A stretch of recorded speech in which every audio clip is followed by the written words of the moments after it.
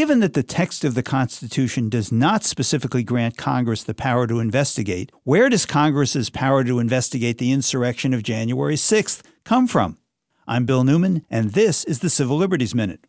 The Constitution lists the types of laws Congress can pass. For example, collect taxes, regulate commerce, establish post offices, and provide for a navy. Investigate the executive branch by creating a committee with the power to issue subpoenas, compel witnesses to appear, and produce documents. Well, that just isn't on the list. We need to go back almost 100 years to the 1920s and the Harding administration, when Congress wanted to investigate bribery at the Interior Department involving oil leases and a cover-up at the Department of Justice, what we know as the Teapot Dome scandal. One of the subpoenaed witnesses contested Congress's authority, and in 1927 the case went to the Supreme Court, which gave, and I quote, "the case earnest and prolonged consideration because the questions involved are of unusual importance and delicacy." The Supreme Court then held that although the power to investigate is not delineated in the Constitution, the power of inquiry is an essential and appropriate auxiliary to the legislative function, and so Congress has that power.